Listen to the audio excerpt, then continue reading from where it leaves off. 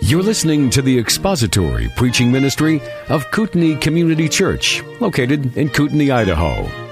We pray that Christ is exalted and your spirit is blessed by the teaching of God's Word. For more information about Kootenai Church, please visit us online at kootenaichurch.org.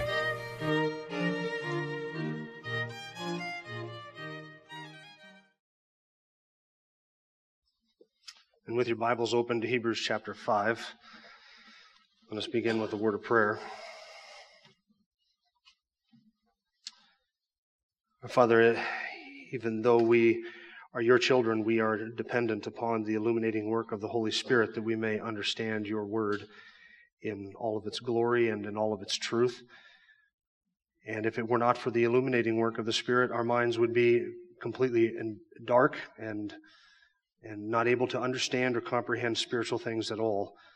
And it is our earnest desire that we may be able to do that today, and we are dependent upon your Spirit to be our teacher and your word to be our guide.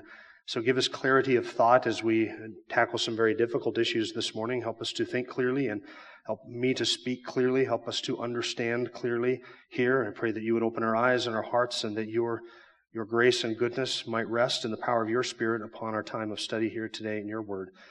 That you would be glorified through us and through this time, we ask in Christ's name. Amen.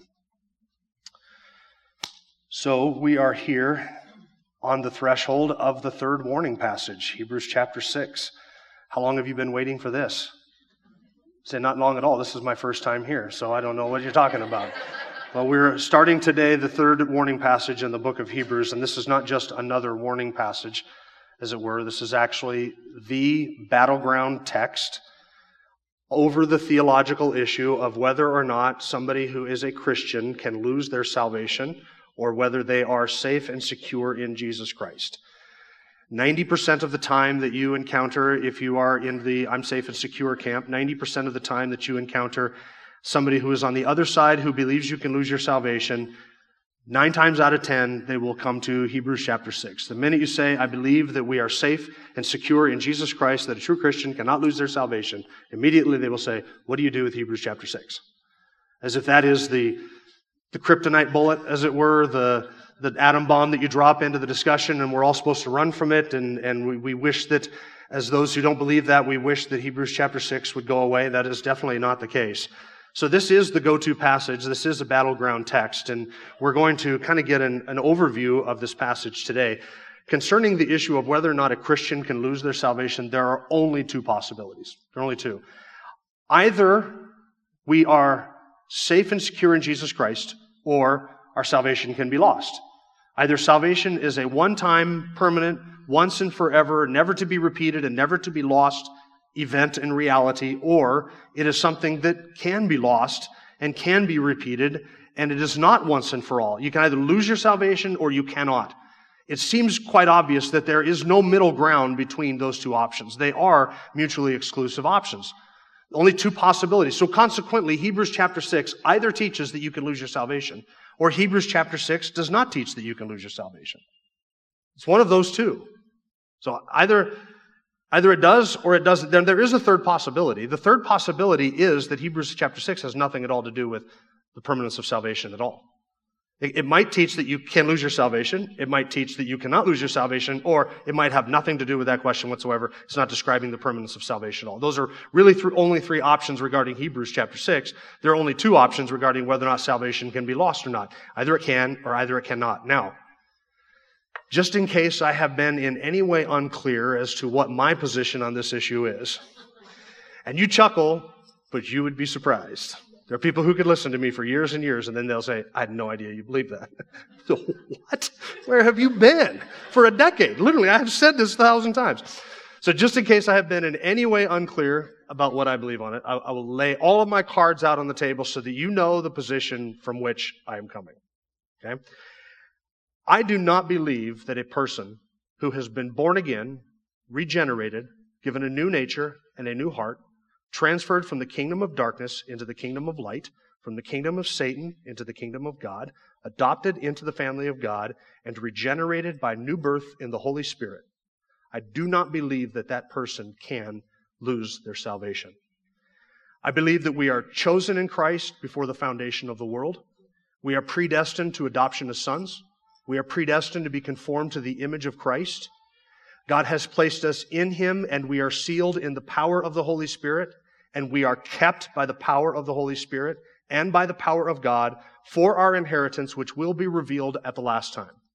That is not our doing. Nothing concerning our salvation is our doing.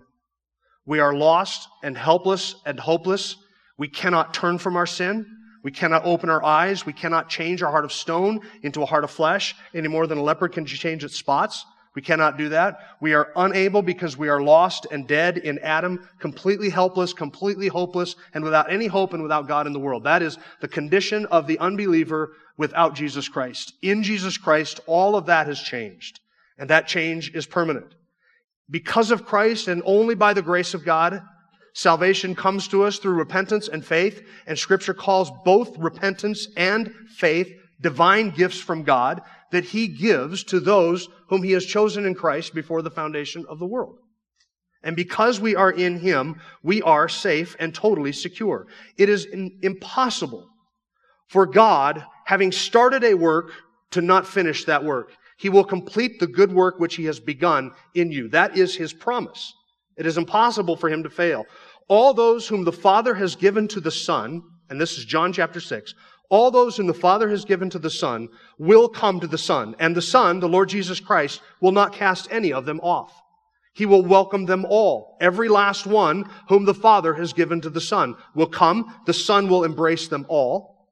The Son will bring them all to Himself and draw them all in, and every last one of them will come to the Son and will believe, and every last one who believes is given eternal life, not temporary life, but eternal life. And having been given eternal life, the Son has promised that He will raise up all of them at the last day, and that He will lose absolutely none. He cannot. The Son cannot fail to fulfill the will of the Father, which the Father purposed in eternity past. He cannot fail to fulfill that. All whom the Father has given to Him, He will save and resurrect and bring into His kingdom on the last day, every single last one of them. Because the Father has purposed our salvation, and the Son has purposed our salvation, and the Holy Spirit has purposed our salvation. Our triune God cannot fail to accomplish every last thing that He has purposed. The will of man and the rebellion of man and the hostility of the nations notwithstanding, He is not swayed by any of that. So that there is nothing that can happen. There is nothing that will ever happen. There is nothing that could possibly happen which could alter His plans to save His people from their sin and to bring them all safe and secure into His eternal kingdom. He has promised it Himself. He has sworn by Himself, and there is none greater. So if I've been in any way unclear, that's where I'm at on the issue of salvation. Now, that does not mean that I am in any way for one moment vouching for false converts. People who make an intellectual assent to the truth, or people who have walked an aisle, or checked a box, or prayed a sinner's prayer, or had an emotional experience that got really warm in their hearts at some time in their childhood, or sometime at an evangelistic meeting, or somebody who had an experience with God, or fakes, or frauds, phonies, hucksters, charlatans, superficial Christians, people who think they know the truth and can put on a good act and live like Satan all the rest of the week. I'm not vouching for any of them. I'm only talking about genuine, redeemed, regenerated, born-again people who have been saved by the Spirit of God, who belong to Christ. Those are the ones I'm talking about. And that number is far, far smaller than what it looks like when you look out across the landscape of Christianity in this country. Far smaller. I would be shocked and surprised if 1 in 10 of what we think are Christians are actually Christians. Not in this congregation. You people are unique. I'm talking about when you look out across the broad swath of evangelicalism in America and say, oh, that looks like Christianity, that looks like Christian, that looks like a Christian church. I'd be shocked if it's 1 in 10 of the people that I'm defending. So that is what I mean when I talk about the salvation and security of God's people. Now, Hebrews chapter 6 is our text, and here's what we're going to do today. We're going to read the passage, and we're going to go through it here in a few moments. We're going to break it down and show you how the passage kind of falls apart into different segments as the author makes his argument from the beginning all the way to the end. And my goal here is to introduce some of the issues that swirl around this text and to show you what it is that lies ahead for us in the weeks that are to come. We're just doing a flyby today, we're not doing we're not getting in like at the depth that we normally would on a Sunday morning. We can't do that. That's not the purpose of today. That's not to say that this is the last message on Hebrews chapter 6 in the morning passage. I assure you that it is not. In fact, I have mapped out kind of what is ahead, and it looks like probably 7 more messages on the warning passage, maybe 8 counting today. Now, if you're sitting here thinking to yourself, 8 messages on the warning passage? Like, why are you rushing? Couldn't you take some time and go through it? Then just calm down. There may be a possibility that could be altered, and it might be a few more. But there's nobody here who was thinking that. So if you were thinking to yourself, 8 messages on the warning passage, just calm down. We might cram it all together, and it might be a little bit less than that. But probably 12 messages by the time we're talking about Melchizedek again at the end of chapter 6. So that's the whole warning passage all the way to the end of chapter 6. By the time we talk about Melchizedek again, the days will already be getting shorter. That's how long we'll take. Was that too soon? Yeah.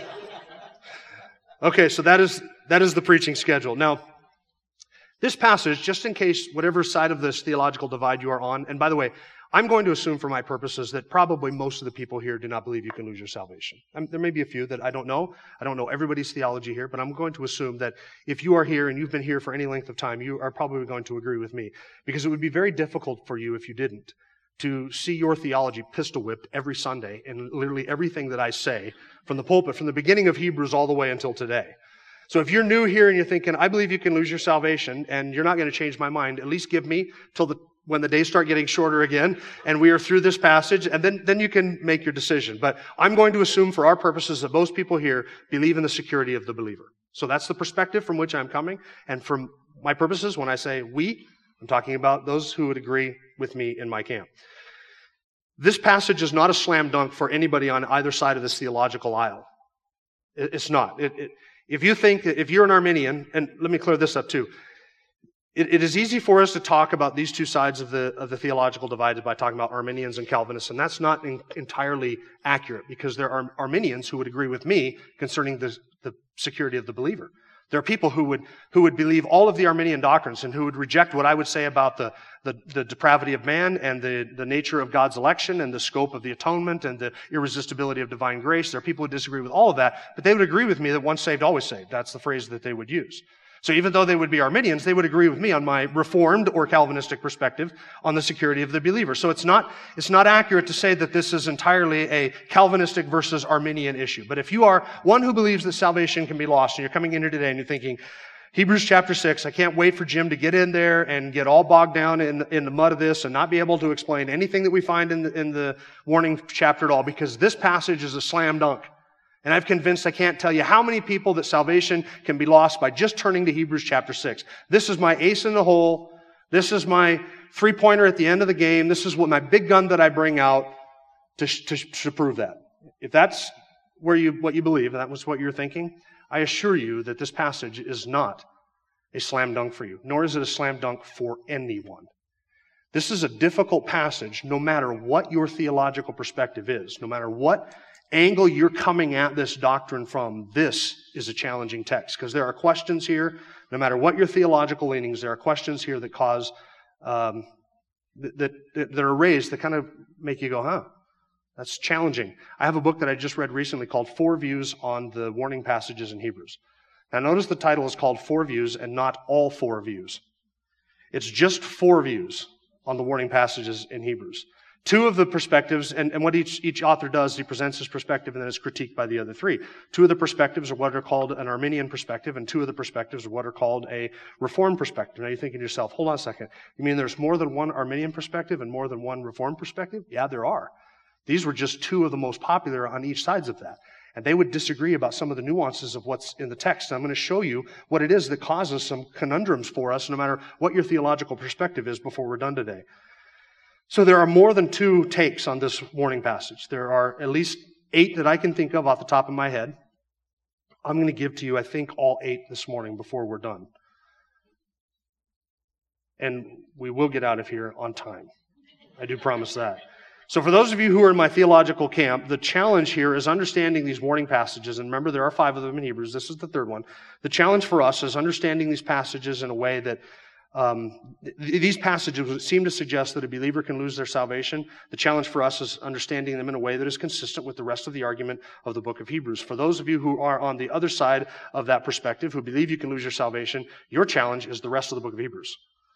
So my challenge is the warning passage. Your challenge is the rest of the book of Hebrews. Because the rest of the book of Hebrews presents the sacrifice of Jesus Christ as being an eternal sacrifice of an eternal priesthood that accomplishes an eternal redemption based upon eternal principles and promises made by an eternal and triune God that lasts forever. That's the argument of the rest of the book of Hebrews. That this one priest has offered one sacrifice once and for all that is eternally and perfectly perfected all those for whom the sacrifice was made. And that therefore we are safe and secure in Him. We have an anchor that holds within the veil. We cling to that in Jesus Christ, and because of Him and what He has done in His eternal priesthood, which is forever according to the order of Melchizedek, because of that, we are safe and secure everlastingly and eternally. That's the context of the book of Hebrews. So when somebody comes up to me and they say, you believe you cannot lose your salvation? I say yes, and they say, what would you do with the Hebrews chapter 6? I say, what do you do with the rest of the book of Hebrews? My challenge is the warning passages, and I think we can handle that. If you're on the other side, your challenge is to explain everything else in Hebrews, which argues for the security of those whom the Son has saved. So here's an overview. Let's look at the passage as a whole. We're going to go through it at 30,000 feet, and I promise you we'll go into the details because there's nothing in the details of this passage that should scare anybody who is in our theological camp that believes in the security of the believer. There's nothing here that should scare us off. It is perfectly consistent with a reformed understanding of the security of the believer. And so we're just going to get an overview. I would remind you that before we start reading, which we'll hear in a second, and I know you're thinking, Jim, seriously, get to it, get to the text. We will. One more thing. This is the 3rd of the 5 warning passages, and because, as my case would be, each of the warning passages can be understood in light of the other warning passages. In other words, each warning passage can be understood in and of itself, but we do have to step back and remember what each warning passage is, because the author is unfolding a theme through the warning passages themselves, not just through the whole book of Hebrews. But these warning passages are all kind of tied together. So I'll remind you of what these warning passages contain. The first warning passage was back in chapter 2, verses 1 to 4. It's the shortest of them. And the second warning passage started in chapter 3 and went into chapter 4. This is the third warning passage that starts at chapter 5, verse 11, and goes through the end of verse 12. And some would argue, and I would agree with this, that it actually goes to the end of verse 20. That verse 20 of chapter 6 is the end of that warning passage. And then he picks up again. It sort of transitions into Melchizedek. That's the third warning passage. There's a fourth one in chapter 10 and a fifth one in chapter 12. The one in chapter 10 and the one in chapter 12 are both shorter than this one. So this is they're both longer than this. So this is the fourth longest, almost the shortest warning passage in the whole book of Hebrews. So in chapter 2, the danger was against drifting. Remember that. The danger was against drifting. He says in chapter 2, verse 1, "For this reason, pay much attention to what you have heard so that you do not drift away from it." It's the danger of drifting. And the analogy or the picture there was of one who was drifting by the safe harbor. And because of his negligence and neglect, he did nothing to reach out and to embrace the safety of the harbor. It's a sailing imagery. And so the author is warning against those who might hear the gospel call, and because of their apathy and doing absolutely nothing, they just drift by and watch salvation pass them by and then finally perish. And then the second warning passage was against the danger of disobedience. Remember the wilderness generation who did not enter into the rest because of disobedience? The danger of drifting. Second, the danger of disobedience.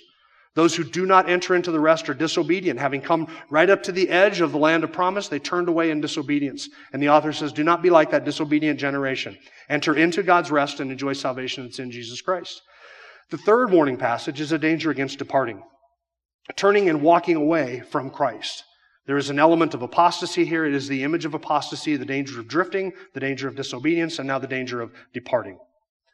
So having covered all of those, let's turn to chapter 5, verse 11. And we will walk through the entire passage. We'll read through the whole thing. And I'm going to kind of give you an overview, highlight some of the things as we work our way through. And then we'll move on to the rest of the message after this introduction. You ready? Chapter 5, verse 11. Concerning him, we have much to say, and it's hard to explain since you have become dull of hearing. Now pause this for a second. Concerning whom? It's Melchizedek, verse 10. Right? Having explained the priesthood of Melchizedek, which is an eternal priesthood, he pauses and he says, concerning him, Melchizedek, we have a lot to say. I'd love to unfold Melchizedek for you, he says, but He cannot for a reason. You have become dull of hearing, verse 11. Now, by the way, there's another, that same word, that same phrase that's translated dull of hearing here in verse 11 is translated sluggish in chapter 6, verse 12, which is toward the end of the warning passage. So he says that you will not be sluggish, but imitators of those who through faith and patience inherit the promises. So you have kind of a sluggish sandwich, if you will. At the beginning of the warning passage and then towards the end of the warning passage, he is concerned about the apathy, the spiritual apathy and the immaturity of his audience.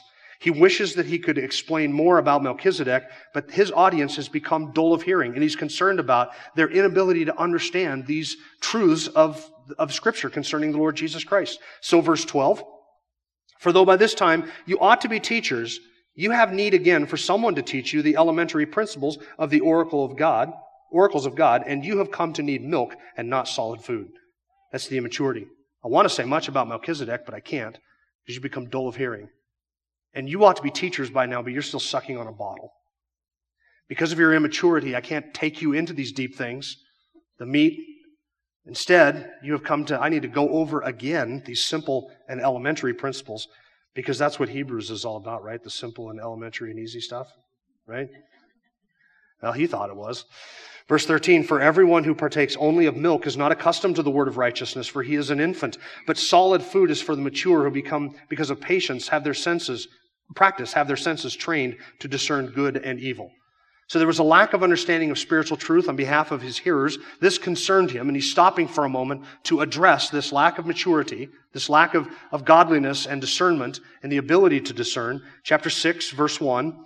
He calls on them to move on from these elementary principles. Therefore, leaving the elementary teaching about Christ, let us press on to maturity, not laying again a foundation of repentance from dead works and of faith toward God, of instruction about washings and laying on of hands and the resurrection of the dead and eternal judgment, and this we will do if God permits. He wants them to press on from these milk things into topics and subjects which are more mature, to grow up in their Christian faith, as it were. He's unable to go on about Melchizedek simply because of their immaturity, and he wants them to press on toward maturity. Now, there's some question here. Here's one of the first theological issues that we have to tackle is, what are these elementary principles? When he says in verses 1 and 2, he talks about instructions concerning washings and laying on of hands and the resurrection of the dead and eternal judgment. What is he describing? And it sounds as if these are the trappings and attachments of the Old Covenant and the Old Testament, the Levitical priesthood. And so having described the new priesthood, he is telling them, you still want to go back to those elemental things, the Old Covenant. That's the baby talk. That's the baby food. You need to press on to lay hold of what is in Jesus Christ. So here's one of the first questions that come up. What does this tell us about the audience to whom he is writing? Are these genuine believers who are just immature in their faith? Or are these people who are still caught in the Old Testament, Old Covenant sacrificial system? Wanting the animal sacrifices and Aaron's priesthood and all of the stuff that goes with the temple, the feasts and the festivals and all of that. Are these believers, or are these people who have not yet come to saving faith in Christ? That's the first interpretive question right there. Who is the audience? Who is intended by the warning passage? So it is either an educational concern or an evangelistic concern. If it's an educational concern that the author has, then it is Christians to whom he is speaking. He's saying, look, I don't want to retread all of this ground concerning these elementary things. We need to press on to greater and better things. Who is Melchizedek, and what does it say about the priesthood of Christ? Or it's an evangelistic concern, and he is appealing to people who are still caught in that Old Testament system, and he's saying, abandon those elementary things for the fullness which is in Jesus Christ. So it's either believers or unbelievers that he is describing here in these first 3 verses of chapter 6. Beginning in verse 4, this is where the crux of the issue comes to bear. Verse 4, for in the case of those who have once been, and now there are 5 descriptions given. In the case of those, count them with me, who have once been enlightened, they have tasted of the heavenly gift, they have been made partakers of the Holy Spirit, and they have tasted the good word of God and the powers of the age to come. And then they have fallen away. Those are those 5 descriptions. They have been enlightened, they have tasted, they've been made partakers, and they've tasted the good word of God, and they have fallen away. Those are the 5 descriptions of this group of people. And this is the crux of the passage. Now you'll notice that it sounds as if these are Christians that are being described here, doesn't it? They have been enlightened, they've tasted the word of God, they've become partakers of the Holy Spirit. They've enjoyed the powers of the age that is to come. It sounds as if these are believers that are being described in chapter 6, and that these are genuine Christians. And those who are Arminians or on the other side of the aisle would say, if those descriptions were given of a person in any other context but a warning passage that seemed to suggest they would lose your salvation, you would readily and quickly affirm that that is a genuine believer that is being described in those verses. And that's true. The description does seem to sound a lot like a Christian in genuine salvation, but this is the issue. Is this describing genuine salvation or the appearance of genuine salvation? That's the crux of the issue. Now, if you're an Arminian, you believe you can lose your salvation, then there's something even in this passage that you have to deal with, and that is that phrase, that next phrase at the end of verse 6. And then have fallen away, it is impossible to renew them again to repentance, since they crucified to themselves the Son of God and put him to open shame. The impossibility of being renewed again to repentance seemed to suggest, for those who believe you can lose your salvation and get your salvation, and lose your salvation and get your salvation, and lose your salvation and get your salvation, that seems to suggest that once you have lost your salvation, you're one and done. It's over with. It's impossible to renew them again to repentance. So that's a struggle for those who are in the other camp to explain what that is describing there. Unless you want to suggest that having lost your salvation, you can never get it again. You are therefore completely out of the kingdom of God. Then there is an illustration in verse 7 for the ground that drinks the rain. So we have in verses to review, chapter 5, verse 11 through chapter 6, verse 3, a rebuke to them for their immaturity. In verses 4 through 6, a description of this audience and a warning to them of the danger of falling away. And then verses 7 to 8 is an illustration. And here's the illustration. Verse 7, for ground that drinks the rain, which often falls on it and brings forth vegetation, useful to those for whose sake it is also tilled, receives a blessing from God. In other words, the ground that is tilled and the rain comes on it and it brings forth vegetation, that's what the intent of it is. It produces fruit out of the ground. It receives the blessing of God. Verse 8, but if it yields thorns and thistles, it's worthless and close to being cursed, and it ends up being burned. So the imagery is of ground which has produced thorns and thistles with all the benefits that is received. And the benefits seem to be that described in verses 4 through 6. You've been renewed, you have partaken of the Holy Spirit, tasted the good word of God, tasted the powers of the age to come, enjoyed all of those blessings and benefits, and it's fallen on this ground, and instead of producing fruit, which ought to be blessed by God, instead it produces thorns and thistles, which is fit only to be burned. Now that illustration causes people on both sides of this issue conundrums and difficulties. And here's how. For those of you who are in my camp, the illustration seems to speak of these people being burned. If it's genuine Christians that are described in verses 4 through 6, what is the burning in verse 8? They're plucked up with like thorns and thistles and cast into the fire. That seems, if I admit that this is genuine believers in verses 4 to 6, they're burned in verse 8. But if you're on the other side and you believe that it's possible to lose your salvation, for a genuine Christian to lose their salvation, then here's the conundrum in the illustration for you. How is it that these people have only ever produced thorns and thistles? This is ground that has never produced fruit. That doesn't seem to sound like he's talking about believers there who have lost their salvation and been burned. This sounds to be like people who have received these blessings, whatever they are in verses 4 to 6, and have produced nothing for it. No fruit. Nothing redeemable. And so it's that is burned up.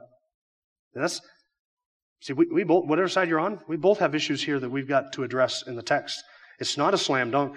Then he moves in verse 9 to some encouragement. But, beloved, we are convinced of better things concerning you and things that accompany salvation, though we are speaking in this way. He seems to be saying, I'm using a figure of speech, or I'm speaking in a certain way, but I'm not speaking in a certain way concerning whom? Concerning you. But you, brethren, I'm convinced of better things concerning you. There is ground that produces thorns and thistles, and it's burned up. But concerning you, I'm convinced of better things, things concerning salvation. Now, if you believe you can lose your salvation, here's another question for you. Why does he use the words they and those and them and themselves when describing these people who are perishing, who are burned up?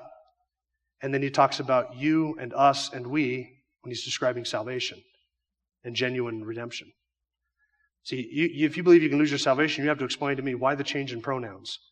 Why does he seem to describe this other group, maybe it's a hypothetical group, that has lost their salvation and perishes and is burned up, but then when he's talking to his audience, I'm convinced of better things concerning you, things that accompany salvation. Look at the encouragement beginning in verse Continuing in verse 10, for God is not unjust so as to forget your work and your love which you have shown toward his name in having ministered and is still ministering to the saints. And we desire that each of you show the same diligence so as to realize the full assurance of hope until the end, so that you will not be sluggish, but imitators of those who through faith and patience inherit the kingdom and the promises.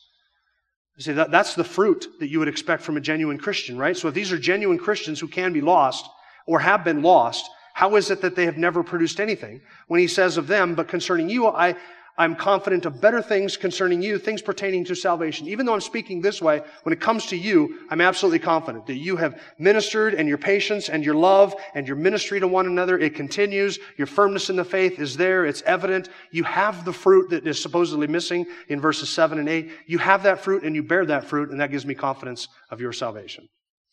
Then verses 13 through 20, he turns back here to the assurance that is ours in Jesus Christ. And listen to the language that he uses.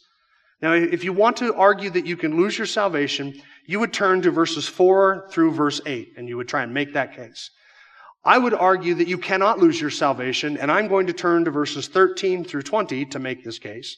Because here he comes back to the nature of God, the nature of his promises, and the nature of what Christ has done. And ultimately, our hope of salvation rests on that and that alone. That is what we turn to. We rest upon him. So taking our eyes off of, this is the danger that we face, these are the realities that confront us, we take our dangers back on that. He says to them, I'm convinced of better things concerning you, things that accompany salvation. Now, we're talking about salvation. Let's talk about what God has done. Not whether you're able to hold on or not, what God has done in Christ. Verse 13.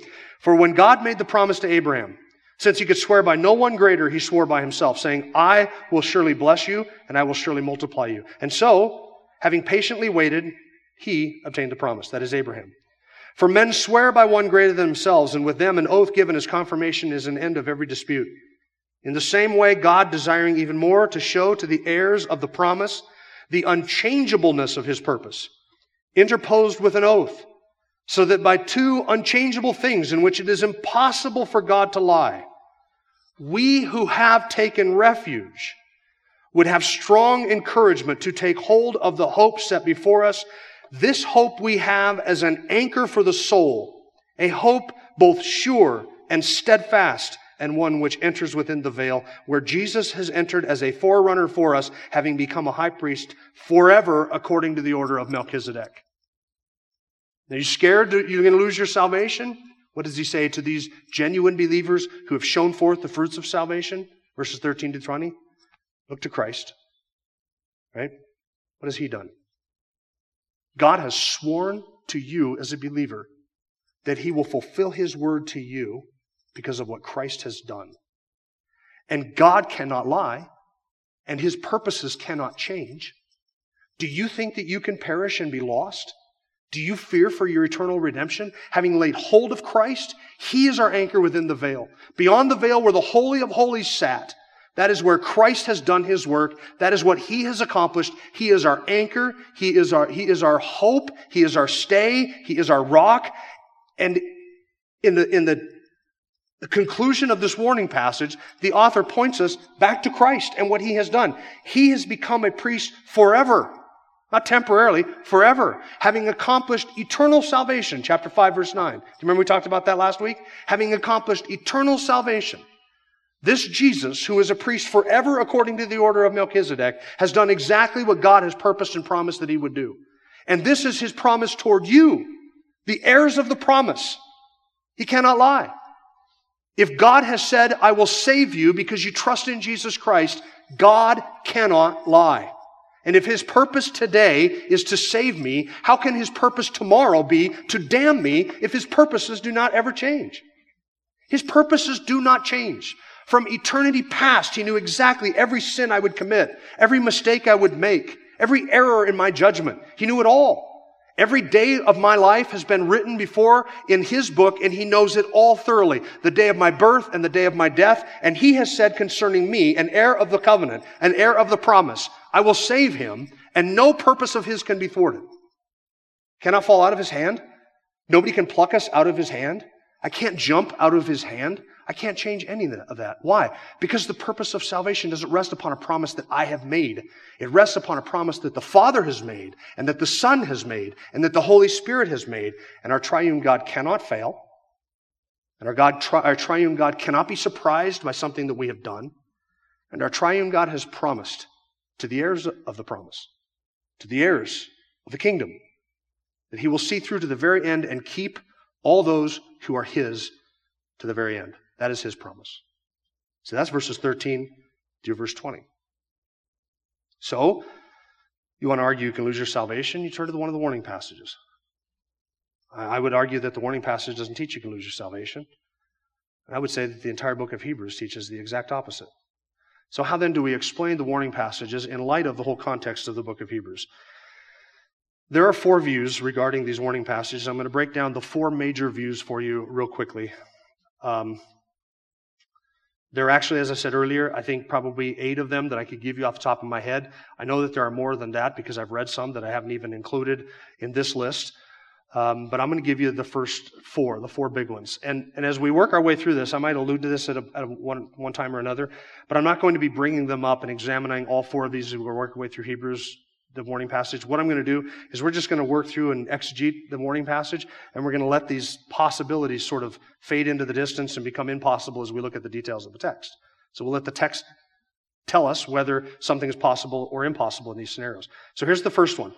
Some people say this describes one who is saved but then loses their salvation. So they would look at verses 4 through 6 and they would look at the analogy and say that is burned. So those are genuine Christians who have lost their salvation at some point. And it might be that they have just fallen into sin and lost their salvation, or it might be that they have literally completely apostatized and repudiated Jesus Christ and turned their back on him and become atheists, hardened in their sin with a total repudiation. But somebody who is genuinely saved and then has lost their salvation because they've either fallen away or completely repudiated Christ. Now, within that camp, and that would be what we call typically the Arminian camp, within that camp there would be people who say, like, if you just fall into sin and you're kind of living a carnal lifestyle, you might have lost your salvation, but you haven't actually apostatized, and therefore the thing that says that you cannot be renewed again to repentance, that salvation is one and done for you, that doesn't apply. It only applies to those who turn and depart and are complete apostates. It's only once you have totally turned from Christ and repudiated that, and God only knows when you've crossed that line at some time in between there. God only knows when you've crossed that line, but when you do, it's no longer possible to be renewed again to repentance. You come past a point of no return. But if you don't pass that point of no return, you can get your salvation back, because the not being renewed again to repentance doesn't apply to you. So that's the first camp. Some would suggest, and you can notice that there are 2 positions within even that camp. There are 2 possibilities there of how they would break that down. So each of those two positions within that one position would kind of describe the details here in a little bit of a different way as they would work their way through the passage. Now, the second position, and you don't have to take notes of this if you don't want to. I know I'm going fast. First position, they're genuinely saved people who have lost their salvation. The second view of Hebrews chapter 6 is it describes people who backslide. So these would be people who believe, the people who hold this view would say, we believe that it's impossible to lose your salvation, but there are people who say when they get saved early in life, they pray a prayer when they're 4 years old, and they demonstrate all the fruits of repentance and all the fruits of salvation while they're going to church with their family, all the way through until they get to be about 15, 16 years old, and suddenly hormones click on, and then they go off and they live their own life for 15 or 20 years, and when they're 30 and 35, they finally come back to the Lord and realize Him, and during that period of time, they were never really lost. They were saved early, they never got lost, and they never lost their salvation because you can't do that. But then later on, they came back to the Lord. So it's just a temporary backsliding, as it were. That's the perspective. And they would say that if you do that and you are always saved in the midst of that, you haven't actually lost your salvation, but that the not being renewed again to repentance and crucifying Christ and putting Him to open shame, that refers to, that's basically saying this: if you've fallen away for a period of time, you haven't really lost your salvation. You can't go over and start again. So it's not like you can hit the reboot button because you haven't lost your salvation. You can't crucify Christ all over again and get saved all over again. You just need to sort of turn back to the Lord and start producing the fruit that accompanies salvation and not be a piece of ground with thorns and thistles. That would be the third position, or the second position. The third view of the warning passage says that it describes professing believers who were never really saved to begin with. So this position would quibble with the understanding that verses 4 through 6 describe actual, genuine Christian conversion and experience. And they would say that those are only the outward realities that are experienced and understood by those who are close to the Christian congregation. That it's possible for you to come in here, for instance, week after week, and hear the Word of God preached, and be warmed in your heart, and see the changed lives of the people around you, and you yourself remain unchanged by it. And you would experience in an outward sense, and as a distance, as it were, all of these realities of genuine Christian profession. And you might even say that these are things that you would say have happened to you. That you had a religious experience and you were warmed for a period of time and your heart was really stirred and you love all that God talk with all those God people that meet down at the Kootenai Community Church every once in a while, but you've never genuinely been saved. These are people who are professors, and that verses 4 to 6 don't describe what is actually true of them. It describes how they would describe what is true of them. For instance, they would say, I have been enlightened. I have partaken of the Holy Spirit. I have tasted of the Word of God. I have tasted the powers of the age to come. I have enjoyed these things. My heart has been warmed. Of course I'm a believer, but they're not actually saved or regenerated. They're people who look like they are saved. They're people who act like they are saved. They're professors, but not actually possessors of eternal life. In that case, the author's concern is evangelistic, and he is saying to them, you need to embrace Jesus Christ and stop pretending, because you are pretending, and even though you are pretending, and you say that these things are true of you, I've been enlightened and I've tasted and I've partaken, you're going to perish and be burned because there's no fruit in your life to show that these things are actually genuinely true of you. That's the third position. The fourth position is that this describes a hypothetical case intended to illustrate the absurdity of apostasy. This would be basically, Hebrews chapter 6 then is what we would call a reductio ad absurdum. It's reducing it to the absurd. The author is taking on a position to show the ludicrousy of the position. You think it's possible for you to perish from that eternal priesthood that Christ has done, that eternal salvation I mentioned, chapter 5, verse 9, you think it's possible for you to lose that? Well, here's what that would mean. It would mean that you, having once been enlightened, having tasted the Holy Spirit, partaken of the Holy Spirit, tasted of the Word of God, tasted the ages to come, and enjoyed all of these blessings, and that you, having produced all of these fruit, that you would then all of a sudden be completely fruitless and be burned up? That's what you think? That it would be possible for you as a believer to repudiate Christ and hold Him to open shame, having embraced Him and walked away from that? You think you can lose that? Because if you go back to the animals, if you're considering going back to the animal sacrifices, then it means that you would be shaming publicly Jesus Christ whom you have professed and loved. And having professed and loved Him, you cannot abandon that because it would require, again, for you to crucify Christ openly and put Him to open shame. This is a ludicrous position that you could lose your salvation. He is reducing it to the absurd to show them not that they can lose their salvation. He is reducing it to the absurd to show them how safe and secure their salvation is. So wouldn't it be ironic if the one passage that Arminians think proves that you can lose your salvation is actually a passage intended to show the absurdity of that theology? Now, where am I? Well, I don't believe that you can lose your salvation. And I don't believe that somebody who is once saved can produce absolutely no fruit and then come back to the Lord. Between all four of these positions, and there are two more. I'll just bounce these two off you. There's one view, and it's not a popular one, that says all of the warning passages describe the judgment that came upon Jerusalem in 70 AD.